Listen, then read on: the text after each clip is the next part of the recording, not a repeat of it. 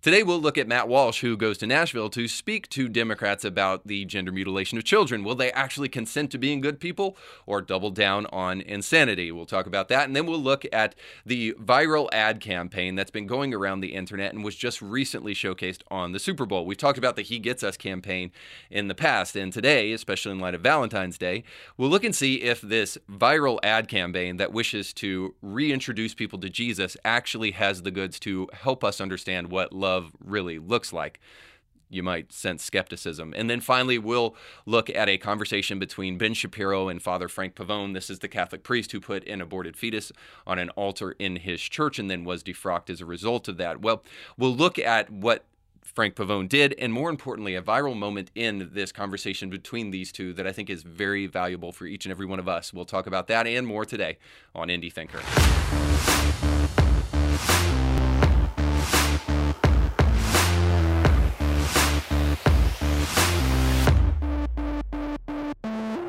Today's show is sponsored by our friends over at Element Home Loans. Now, if you are expecting the economy to get better because our politicians are actually going to be fiscally responsible, well, then you will be waiting until Jesus returns. So I would expect that you probably have to get a little bit better plan than that. And perhaps that plan is maybe investing in real estate or making sure to purchase your own home so that you can have that financial security. If you're going to do that, you need to go to a trusted source, somebody that will not just use gimmicks and lies to try to get you through the door and try to get money from you, but somebody who will help you and give you customer service and do so with integrity. And that's our friends over at Element Home Loans. But you need to go over there to see it for yourself. So you need to go to KBMTG and let the Kevin Blair team serve whatever needs you have, whether that's refinancing or purchasing a new home or just getting pre-approved for a home so that you can see how much buying power you have. But again, to do that, you have to go to kbmtg.com. And when you do so, let them know that Indie Thinker sent you. Welcome to the show. Don't forget to like, share, and subscribe. Happy Valentine's Day, which is the worst national holiday we observe. Unless my wife is watching, then of course it's my favorite holiday next to your birthday, baby. Happy Valentine's Day. But it does give us the opportunity to ask the question, what is love? Baby, don't hurt me. What is love? It is important for us to ask this because love has to be perhaps one of the most abused words in the English language. Sure, the L word, like, and literally are pretty abused frequently, like literally all the time, but love is the most abused word in culture. We say that we love our new shoes and we love our dog, and then we say we love our children, but certainly we don't mean the same thing. When I say I love my food, I'm saying I love how it makes me feel. When I'm saying I love my child, I'm saying in spite of how they make me feel, I love them because those little demons can make you feel all sorts of things. Trust me, if you've got them, you know what I mean. But this is one of the reasons I have such a disdain for Valentine's Day, not because appreciating and showing love is vain. In fact, if celebrated correctly, a day to emphasize and honor those you love would be a great thing. Unfortunately, our modern culture has so little understanding about what love actually is that it's a little confounding. So we have slogans like love is love, and we have left-wing gender ideology that teaches us to do nothing but defame and destroy and manipulate the most beautiful lives that we have in existence, the youngest among us. And it's almost like you can't trust those deconstructionists with nice things because those guys are always breaking stuff. So in movements like the trans movement and in other things, we're seeing love expressed in a way that we haven't in the past. And love is one of those things that we are most confused about in society. And Valentine's Day provides a great opportunity for us to discuss it. And as you can see from the article I'm about to show you, Time Magazine is definitely a cultural institution that is deeply confused about the subject of love because they're writing articles like this. What monogamous couples can learn from polyamorous relationships, according to the experts. Now, already I know what you may be thinking. What makes somebody an expert on polyamory? And does that make them an expert on love? Do you have to have a surplus of STDs, an incredibly low self-esteem, or just an incredible lack of moral values to be an expert on polyamory? Whatever the case, as always, we'll wade carefully into the waters of credentialism here when it's the legacy media throwing around the word expert, but let's give them a shot and let's see what they have to say. The article continues and it says, Polyamory, having more than one consensual sexual or emotional relationship at once, has in recent years emerged on television, mainstream dating sites like OkCupid, and even in research and experts who have studied these kinds of consensual non-monogamous relationships, saying they have unique strengths that anyone can learn from. Consensual non-monogamy can include polyamory, swinging, and other forms of open relationships, according to Terry Conley, an associate professor of psychology at the University of Michigan who has studied consensual non-monogamy. While there aren't comprehensive statistics about how many people in America have polyamorous relationships, a 2016 study published in the Journal of Sex and Marital Therapy found that 1 in 5 people in the U.S. engage in some form of consensual non-monogamy throughout their lives. But these relationships can still be shrouded in stigma, and people in polyamorous relationships often keep them a secret from friends and family. Often they're scared of losing their jobs, not getting a job, losing family or friends who won't respect them anymore, or scared that their children will be taken away, says Carrie Jenkins, a professor of philosophy at the University of British Columbia and the author of What Love Is and What It Could Be. But Jenkins, who participates in polyamorous relationships herself, cautions that there isn't a one-size-fits-all approach to relationships. One impression that I don't want to give is that I think polyamorous relationships are better for everyone, she says. We're all very different from one another. All right, now I'll stop right there to keep myself from vomiting and hopefully to keep you from vomiting, because trust me, the relationship advice gets way worse. But already we got one little piece of advice here, which is that there is no such thing as a one-size-fits-all relationship. In fact, just like we used to have skinny singers and now we have Lizzo, relationships come in all sorts of shapes and sizes. They come in the shape of an actual functional relationship and dysfunctional relationships, relationships laden with insecurity, STDs, and an incredibly high rate of breaking up within a short period of time. See, these are all the kind of great relationships that we need to be forging for ourselves. So how about this? We suggest just right off the bat here that it is correct. Not all relationships are the same, because there are good relationships and there are incredibly unhealthy relationships, as we would hear if we kept on reading the article about polyamorous relationships. So yes, there's more than one way to skin a cat. True, there's lots of things you can do, but should you do it? Like, there's a lot of ways to kill a person or even kill yourself. There's a lot of ways to drive a car. I live in Tennessee, and trust me, there's a lot of people who buy into this philosophy and they don't understand what the passing lane is for on the interstate. The question is never how many ways to do something. The question is, what is the right way to do it? So please allow me to speak to those who have not yet found the strength to conquer their lust problems and who think their libido is a great way to make decisions as an adult. So here's the first problem with this idea of polyamory and all relationships being equally valid. Sex, especially a lot of it, has the tendency to produce children, and children need a mom and a dad, not a mom and a dad dressed as a cat. How can I speak with such assurance on the issue?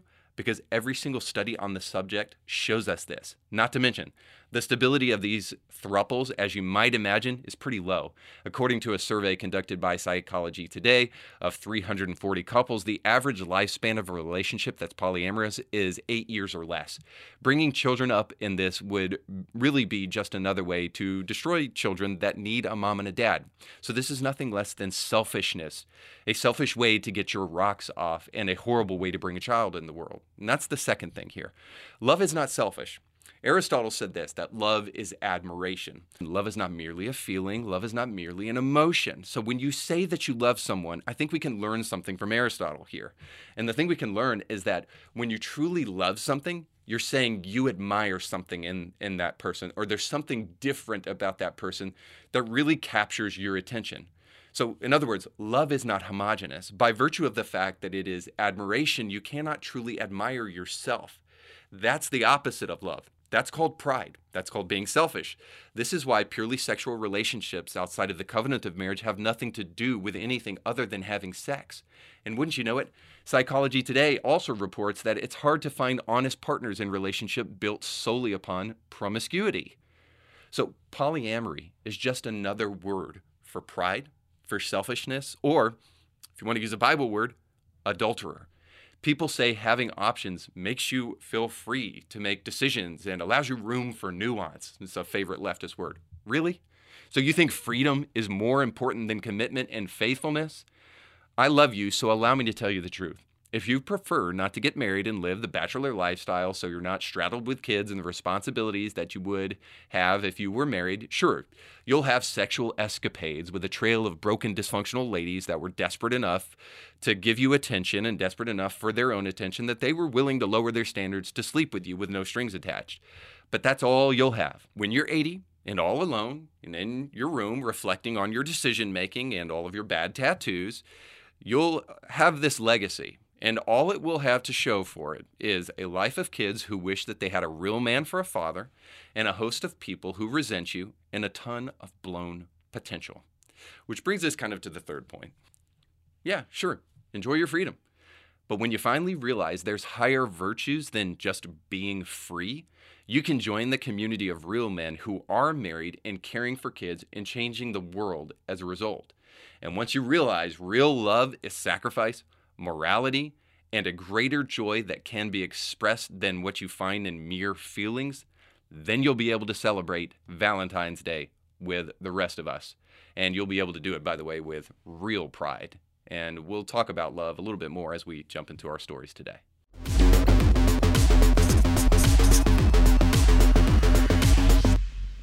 Well, if you're following me, and if you're following, much more importantly, the Daily Wire and people like Matt Walsh, then you saw that just recently that we have experienced quite a victory in the state of Tennessee. I'll get to that in just a moment, but that victory came in the form, among other things, of Matt Walsh appearing before some politicians to discuss with them about the horrors of gender-affirming care, while we also heard anecdotally from the other side about how important gender-affirming care is to have in people as young as 8 and 9 years old, because we all know that those guys make the best decisions ever. So while the Democrats were left crying out for experts, they didn't actually present any experts at the hearing that was being held about this bill. And this is House Bill, by the way, 0001, I believe. And this is a bill banning gender-affirming care in the state of Tennessee for minors. And so when I say that the left and the Democrats didn't bring up any experts whatsoever and that they were crying for experts, I mean this, that what they had was they had a whole group of people sharing their personal stories, but no actual experts on the subject whatsoever at all. And they were asking for expertise from the other side while presenting none of their own. And even when the other side brought experts, this is what they did with those experts. Are you a pediatric? What was your specialty? Dr. Hamada. I am board certified in I can't even talk, obstetrics and gynecology, as well as family medicine with a focus on sports medicine as well. Representative Clemens. No endocrinology or pediatrics? Pediatrics is part of family medicine, and then also with regards to endocrinology, that's a big portion of what we do in obstetrics and gynecology. And what's your formal training in that? 4 years of medical school and residency with oral and written boards. So as you can see, the cry for expertise and to bring real hard-hitting facts to this hearing was absolutely ridiculous. Instead, the Democrats decided to present people like this father who has a transgender child to plead the case for transgender people in the state of Tennessee. So I want you to hear this dad's kind of statements about why he thinks that you should be able to allow your child to go through supposed gender-affirming care. So here's that. Now, I'm the proud dad of a transgender son in Tennessee. On the evening our son came out to us, I immediately told him I loved him, no matter what. Then I asked what he needed. Our first job was to help him socially transition, change his name, speak with family, friends, and to school. You know, not only is it disturbing that a father does not have any grasp on reality, so much so that he is willing to argue this kind of thing before a group of adults on behalf of his child, but the real disturbing thing here is, surprise, surprise, this gender-affirming dad has no understanding of what a dad is actually supposed to do. He said his job, when he first found out that his child was trans, was to help him transition. Well, that's your first job as a dad? Goes back to the reality that even when a dad is in a home, it doesn't mean he's a dad or that he's actually doing what a dad should do. Because, by the way, a dad's first job is to protect his kid. And often, especially if you have kids, you know this, to protect your child from themselves because they are wrecking balls. And I don't mean the kind of nasty Miley Cyrus wrecking balls. I mean the ones that like say, hey, Dad, watch me jump off the roof kind of wrecking balls, right? These guys are destruction machines, especially if you have little boys, and I've got two of them. Given the opportunity to perform an act of self-mutilation outside of the affirmation of adults who should know better, these kids will probably do it. And here's why. They're naive. Kids don't yet understand the repercussion for their actions.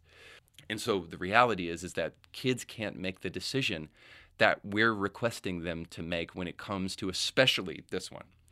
And this was in a previous episode where I was talking about Chloe Cole, but the decision to become infertile for the rest of your life.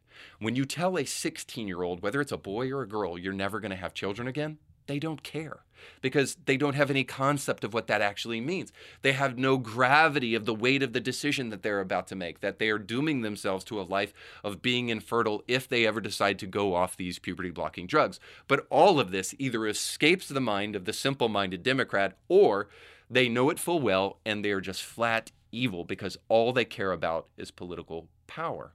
So when they stare in the face of an expert, they can dismiss him readily and they can cry over this anecdotal clip of this dad saying that it's not his job to protect his child, it's his job to, as quickly as possible, trans his child.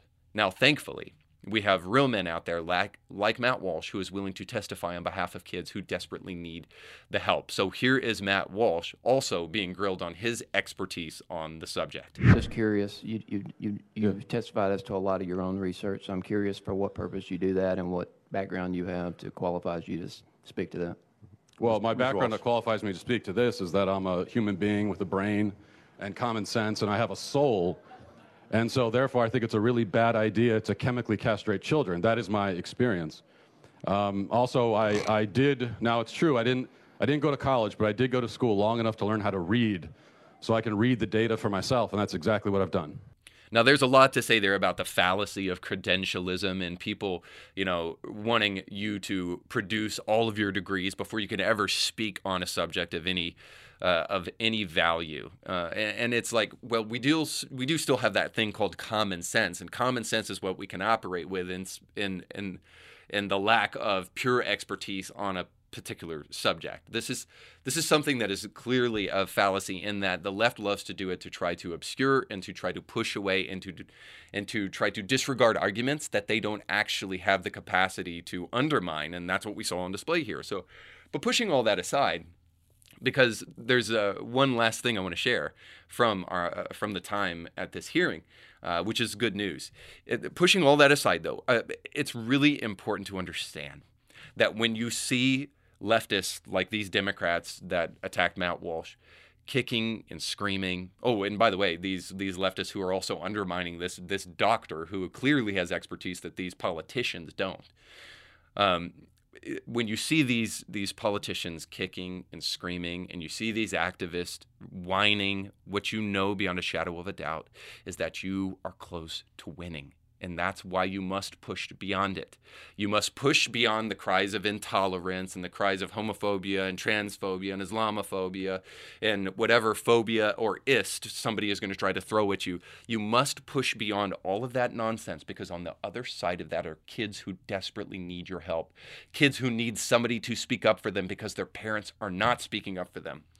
By the way, this is a side note, but I think this is the thing we often hear too, is that if these parents want to consensually bring their kids to like drag shows and consensually have their children, brought to a butcher shop to have their healthy sex organs chopped off or to have gender affirming hormones shoved down their throat, then hey, it's a free country.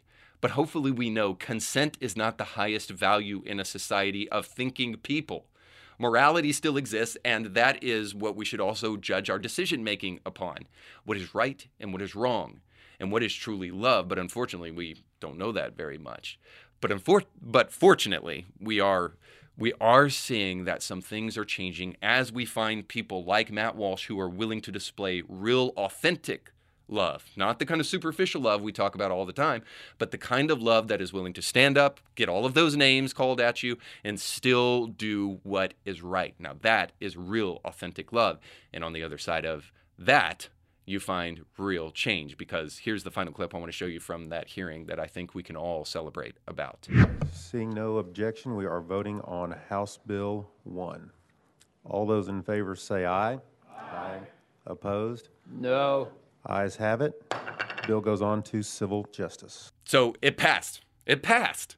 It is a time to celebrate, because before long in Tennessee, it will be illegal to have drag shows for minors, and it will be illegal to destroy the lives of children through hormone blockers and through gender-affirming hormones and through surgeries. It will be illegal and unthinkable to do in this state because of people like Matt Walsh. So beyond the slam dunking and beyond the owning of Matt Walsh with owning libs and all of that kind of stuff and defending his performance at Nashville, pushing that aside, the most important thing here is that kids will have the opportunity to actually grow up where they won't have this kind of social pressure on them to do something that will cause lifelong damage in them. And that is something to celebrate. And since we're talking about love, let me bring it back home just a little bit to say this, that real love looks like this.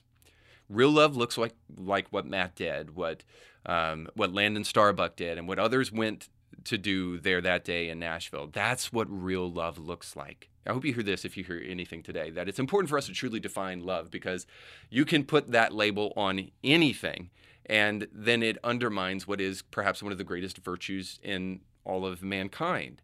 And certainly, as we move further and further away from Christianity and the American West, and we move further and further from the God of the Bible, we are starting to define love any which way. And this is present, again, not just in the fact that we're moving away from Christianity, but that we pervert Christianity to be something it is not. And this is what we saw just recently in an ad that was aired during the Super Bowl. Now, we could talk a lot about the things that went on at the Super Bowl. We could talk about dual national anthems and the fact that, hey, I'm all for it. I think we should have a national anthem for every intersectional identity at every single sports game. In fact, I think we should have a pre-game show that goes all the way into the game, that's about 3 hours long, and it's filled just with anthems. And then I think we would benefit from that, because then all of the sponsors and the networks that are airing these shows and want to go woke will quickly understand how much of a tolerance the average American has for these endless national anthems. So we could talk about that, but we don't want to talk about that. We could talk about the fact that the Blue Angels were all female pilots, and how amazing that was, and how heartwarming that was, and how groundbreaking that was for each and every one of us to forget 3 seconds later that the people in those planes that we couldn't see anyway were women. Now, maybe we could talk about that, or we could talk about the fact that Rihanna, who has been an outspoken supporter of abortion, was pregnant on stage, caressing her baby bump while also singing about how precious that little child in her womb actually was while she was holding that baby. We could talk about the hypocrisy of her signing checks to Planned Parenthood to make sure that you can abort your kids. Or we could talk about the eye-rolling wokeness of the commercials. But I would rather just talk about this one He Gets Us campaign, because it has a lot to say about love. But is it saying good things about it? Well, let's watch it.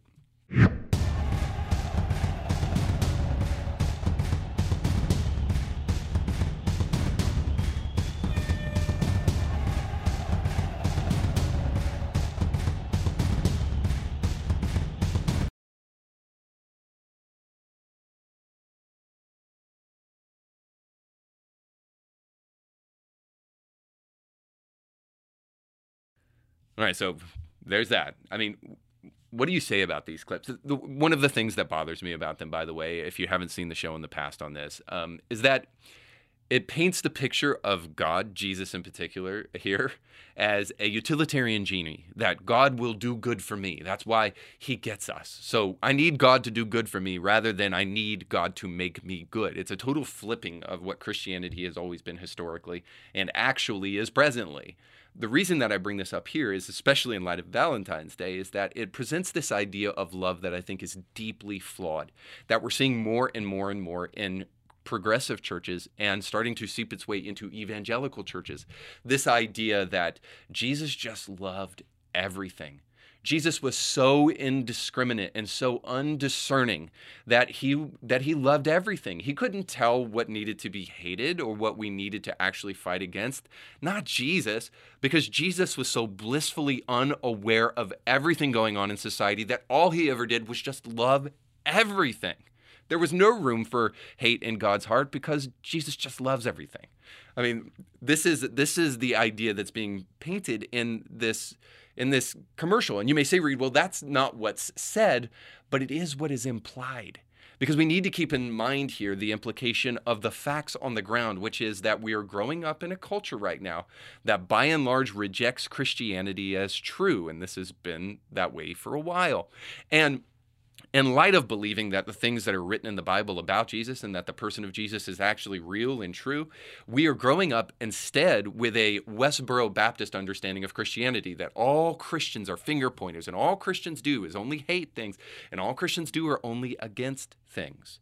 But in the meantime, we're also seeing a society that is continually creating things like gender-affirming care in children that we should be standing up and fighting against. So much so that now Christians, if they ever stand up and they stand up for something good, they're seen as hateful and unloving. But see, that is the problem with this video, is it paints the picture of just this very myopic view of love so that we are not seen as loving for actually doing that which is right. And so the question I have at the end of the day for the people who created this video is this, is that if you say you love, but you love things that you should hate, do you really love? And how can you say that you love God or that you get Jesus if you love the things that Jesus hates? See, if you don't have room for a Jesus who actually has the capacity to hate things, then you have a dumb Jesus that doesn't have a cerebral cortex, a prefrontal cortex to actually understand reality. This is the kind of stuff that we see on Twitter all the time by progressive Christians like this Kevin Young, who, of course, needs to be known as a doctor, so he puts it in his Twitter profile. And he said this, quote, "The LGBTQ agenda is to live. There can be no true life without the opportunity to fully enjoy love." Listen, Kevin, I couldn't agree more. That's why it's important for us to actually understand what love is. But, of course, the implication with this tweet, the LGBTQ agenda is to live. Like if you don't support the LGBTQ agenda, then all you want them to do is die, you hateful, hypocritical Christians. This is the idea. But listen, while I couldn't agree more that people should be able to truly love, we need to define what that love is so people can understand it, Kevin. This is the intolerant, tolerant left speaking again, saying this, that disagreement is hate. So let me just be really clear. According to the biblical Jesus, and according to the Bible, and according to reason, disagreement is not hate. Disagreement is actually good.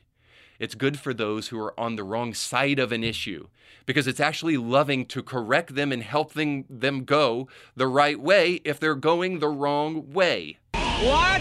You're going the wrong way! I'm sorry, I always think about that clip whenever I hear someone say going the wrong way. But listen, what if truly loving somebody means making room for adoring the good with passion, but with that same passion also hating the evil? What if loving people means making room for hate? I know that's an odd concept, but listen, we love John 3:16, for God so loved the world. But did you know in the very next verse it says that God condemns those who do not believe? I mean, in Matthew 15, Jesus gives this whole list of things. It's not just that Jesus came to hate on religious people like the progressive thinks, because they think if Jesus was here today, the only people he would have mean things to say anything about is the people that go to church. That's their actual impression, that Jesus comes to this earth with evil all around, and the only people he wants to point the finger at is people who go to church on Sunday. That's what Jesus would be after, rather than the fact that Jesus said things that, hey, there are things in your heart that defile you, that sexual immorality, lying, thievery, and slander, and all of these things, and these things are to be condemned. Jesus will help you make sure that you're hating the right thing, in other words. He will rightly help you understand what love is. So if you're going to talk about love and you're going to talk about hate, Make sure your love is big enough to account for the ways in which we must stand our ground on the issues that matter most. Because otherwise, not only will we fold like a cheap suit, but you cannot be said to actually be loving people if you're not actually willing to stand up for that which is right. And that is exactly, in our final story, what Frank Pavone did. Now, if you remember this story or not, I'll give you a reminder one way or the other, because Frank Pavone is a pro-life hero. He's somebody who for many, many years has been leading the premier pro-life organization in the Catholic Church. And not so long ago, he put a aborted fetus on what some people thought was a holy altar in the Catholic Church, and a lot of people were angry about that and thought that it was sacrilegious to do so. But Frank Pavone went on the Ben Shapiro guest show to the Sunday Special to kind of talk to Ben Shapiro about what took place there. And I think what he has to say is incredibly eye-opening. And so I want you just to kind of get a feel for that conversation and for what it holds. And then I'll show a final clip that I think you really, really need to see. But here's just kind of a brief overview of the conversation. The Democrat Party destroying life, destroying religious freedom, destroying America, destroying our history, our memory, our symbols. When the church stands up and points with a very clear finger, this is evil, that's not the church being political. That's the church being the church. So from that conversation, I took away a couple of things that I think are important. First of all, that what Frank Pavone did is loving, in that he was loving that baby. Now, a lot of people had a problem with this. They said, dealing with that dead body like that and putting that baby up there on display, that baby couldn't consent to that. That baby's parents couldn't consent to that. That's a violation of that sanctity of life that you supposedly want to protect. Now, I could not disagree more with this point, because I actually think that what Frank Pavone did by showing that aborted fetus on that social media post and putting it on that altar was an incredible act of love. Because you know what would have happened to that baby that was aborted? That fetus would have been thrown into the garbage bin like the millions of other babies that are aborted each year. So how does that respect the life of that child?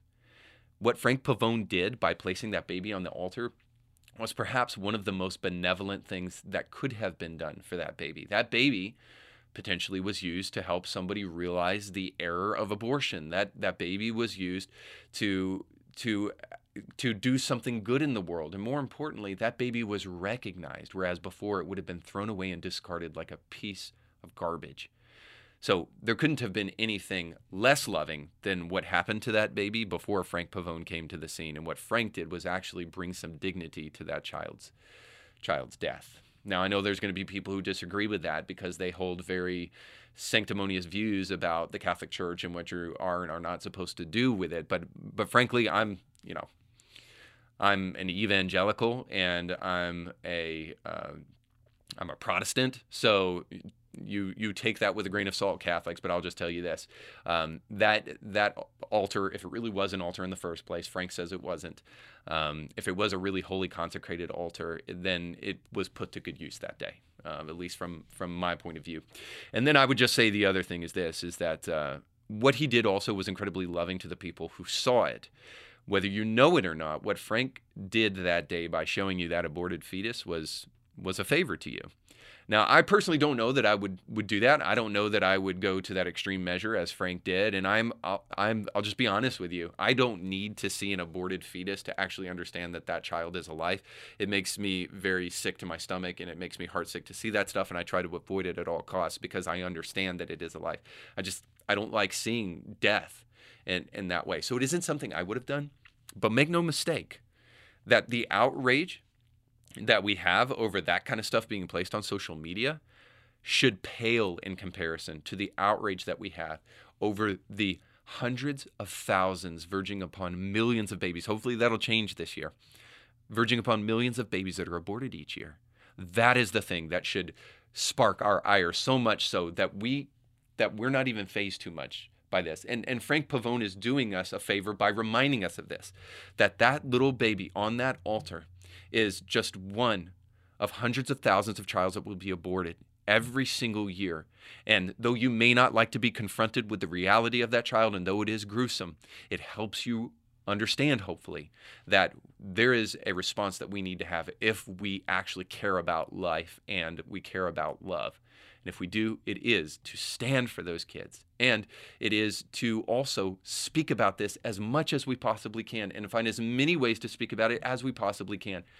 Because we need to provide the hope that people need to hear so that they won't have to go to these extreme measures, and so that they won't have to abort their child thinking that will give them the hope that they're actually looking for. But unfortunately, Christians are far too closed-mouthed about this kind of stuff. We don't want to be confronted with these things, but love means telling others. Love means sharing as much as possible the truth whenever we can, and very often however we can. We get hung up on the means, and in the process, very rarely actually do what we should be doing. But Frank Pavone has some powerful last words to share with us about why it is so important that we speak, and we speak up on this issue, but also that we confront others lovingly with the truth. And here's what he has to say about that. And I point out to these clergy, I say, oh, hold on just a second. No doubt there are women in the congregation that have had abortions, and no doubt they are in pain. But here's the issue. If they're sitting there and they never hear you talk about it, they're going to conclude either A, he doesn't know about my pain, B, he doesn't care, or C, he knows and cares, but there's no hope. There's nothing to be done. But we do know, we do care, and there is hope. So speak. I wanted to end the show with that because I think that is a beautiful syllogism, and it's something that we, especially as Christians, get wrong so very often. If we love people, we tell them the truth. If we love people, we care enough to confront them with the truth. Now, the way we do it, it's a different show. That we do it should be undeniable. We must do it. And here's why we must do it. Frank gives us 3 things. 1, if we don't share the truth of God's love, if we're not willing to speak up and be bold enough to even say things that people may disagree with, then ultimately we're communicating to people that there is no hope. If we're not really willing to share the truth, it means there's no hope for you. And we leave people in the suicidal condition that much of our society is in today. And then the second thing is this, is that if we don't speak up, we may say, well, there is hope, but we're communicating subtly and non-verbally that hope, it's just not for you. Well, there is hope, that hope's for me, but it's not for you. See how selfish it is not to speak up in love about the things that need to be spoken up about? And then the third thing is this, is that if we don't speak up, we might be communicating there is hope, and it is for you, but it's just not that great. It's not worth sharing, which is why true love also should encompass an understanding of telling people the truth, not just this sense of false unity and false agreement, or just making people feel better about themselves, or just affirming identities in other people that actually might be destructive to them and ultimately not fulfilling to them. How many detransitioners have to come back out before we understand that all of the love from progressive Christianity for the LGBTQ community is actually just self-love. It's self-congratulatory love. It's virtue signaling to make yourself feel better because you're better than all those other Christians who actually stand up for the truth. It's time that we reclaimed an understanding of love and that we understood that real love means doing things like what Frank Pavone did, and real love means standing up for the truth and declaring it as much as we possibly can. And in a world that doesn't want to hear love sometimes, we need a sledgehammer to do it. So, yeah, speak the truth, speak it in love, but do it.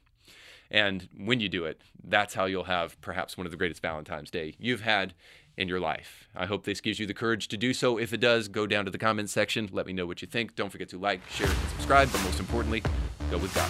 Thanks for watching.